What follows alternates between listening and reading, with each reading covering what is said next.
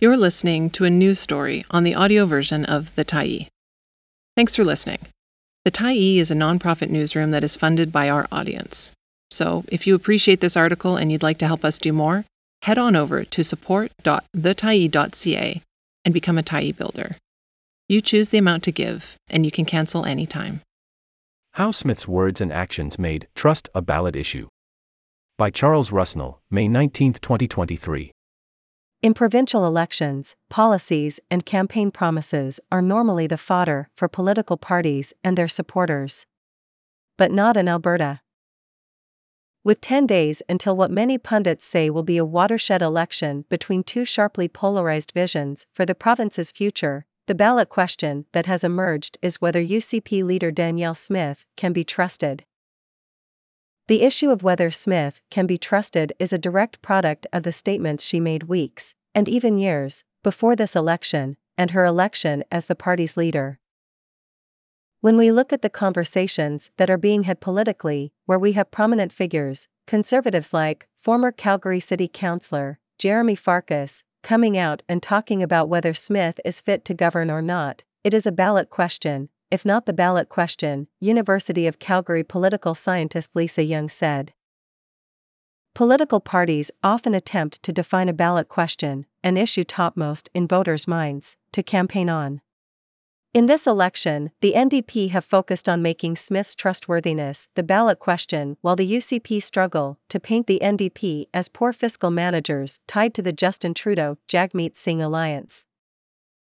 In Canadian politics, it is very difficult to find a parallel, Young said of Smith.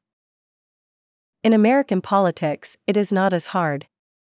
We can certainly think about Donald Trump, who could say just about anything, and for quite a while, get away with it.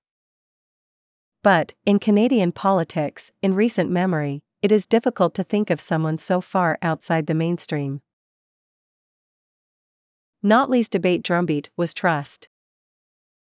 During the first and only leaders' debate Thursday, NDP leader Rachel Notley raised the trust issue within the first 10 seconds of her opening statement. This election is about trust and it is about leadership, Notley said. You know you can't trust Danielle Smith.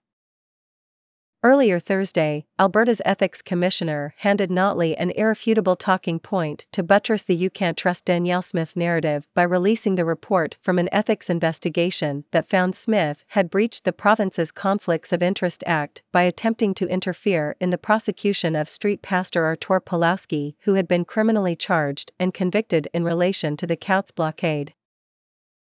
Notley pounced in her opening statement. Having learned today that Danielle Smith broke the law, I will also protect our law and I will never break it, she said. When I say something, I mean it, and that is the difference between Danielle and me. The trust issue arose again about 2/3 through the hour-long debate in direct response to a question from panelist Lisa Johnson of Post Media, who said the election may be decided by who Albertans trust more. Ms. Notley, based on the NDP fiscal record in government, there are some people who don't trust you to manage Alberta's finances. And Ms. Smith, you were found today to have broken conflict of interest rules. Why should Albertans trust you? Smith said Notley did not disclose that she would increase the carbon tax during her last campaign, introduced a new business tax, and ran up more debt than any premier in the province's history. Notley defended the province's economic performance during her tenure and once again lashed Smith with the Ethics Commissioner's findings. I have been in office since 2008 and I have never actually breached the conflict of interest legislation. Ms. Smith cannot say the same. In her closing remarks, Smith sought, as she had before in the campaign, to distance herself from her many previous controversial statements. I have carefully listened to you and my UCP caucus because whatever I may have said or thought in the past while I was on talk radio, Albertans are my bosses now and my oath is to serve you and no one else. Caught on tape, Smith's red flag recordings. The questions about Smith's trustworthiness began in earnest after CBC News published a story about Smith's office attempting to interfere in pandemic-related criminal prosecutions, including the prosecution of Pawlowski.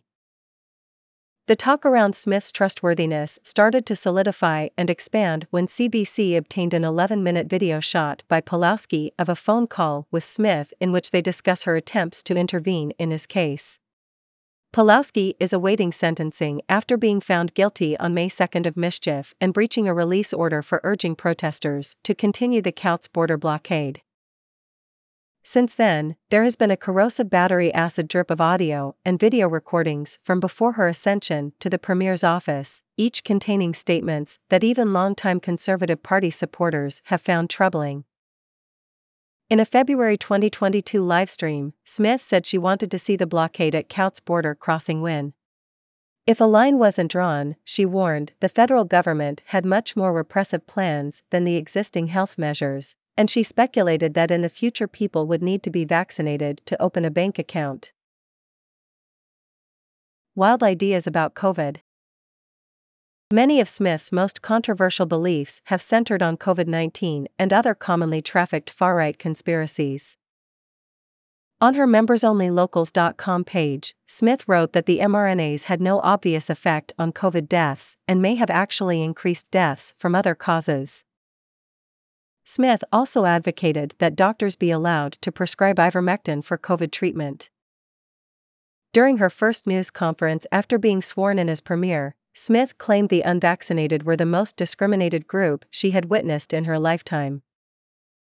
In a clip from a 2021 podcast recently circulated on social media, Smith likened the 75% of vaccinated Albertans to those who had fallen for the charms of a tyrant, specifically referencing an episode of the Netflix series How to Become a Tyrant featuring Hitler. Later in the same podcast, Smith said she was not wearing a Remembrance Day poppy in protest of COVID-19 health measures, which she said were taking away the freedoms that men and women in uniform had died for. On a Facebook Live stream 2 weeks before Smith's election as Premier, she suggested police officers could face criminal charges for enforcing the Public Health Act. Smith said frontline police officers have been given too much latitude and made some big mistakes in choosing how and when to enforce public health measures. In a June 2022 interview, one of many clips posted by Disorderetic, Smith said police officers who lost their jobs or were placed on leave for refusing to enforce health measures are one example of why the province needs its own police force. Those are the kind of people I want to see have jobs in law enforcement, Smith said of an unvaccinated RCMP officer who refused to participate in the arrest of a scofflaw pastor under Alberta's Public Health Act. So that we can change the culture of law enforcement. Fringe notions on smoking and cancer. University of Alberta political scientist Fifer Snigovsky works with Common Ground, a team of researchers that is attempting to determine, using polling and focus groups, what motivates Albertans politically. I don't think any comment in and of itself is going to matter much, Snigovsky said. But he said the cumulative effect of her statements is likely going to create an impression about Danielle Smith's character and about her positions. Snigovsky said voters are accustomed to politicians making numerous promises on the campaign trail, and many voters think politicians don't always follow through. So, political trust and trustworthiness are useful for voters in trying to get a sense of whether what a leader is promising is actually going to happen. Even before Smith won the UCP leadership, she produced a laundry list of bizarre statements as a newspaper columnist, talk show host and podcast guest.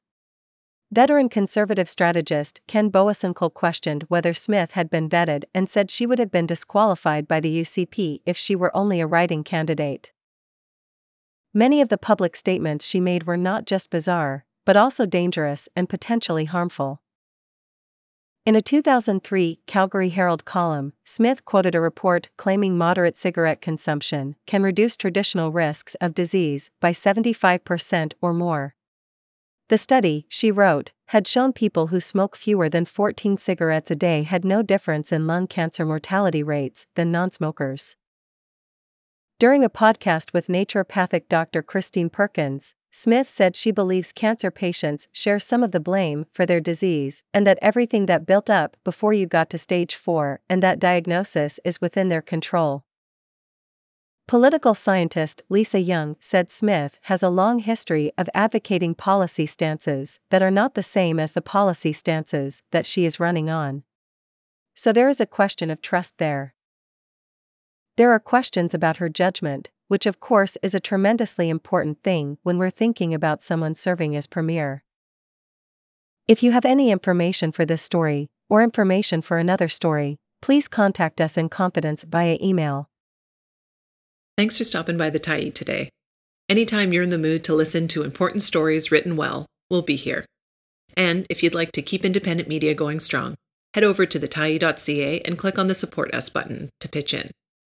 Finally, big thank you to all of our Tyee builders who made this story possible.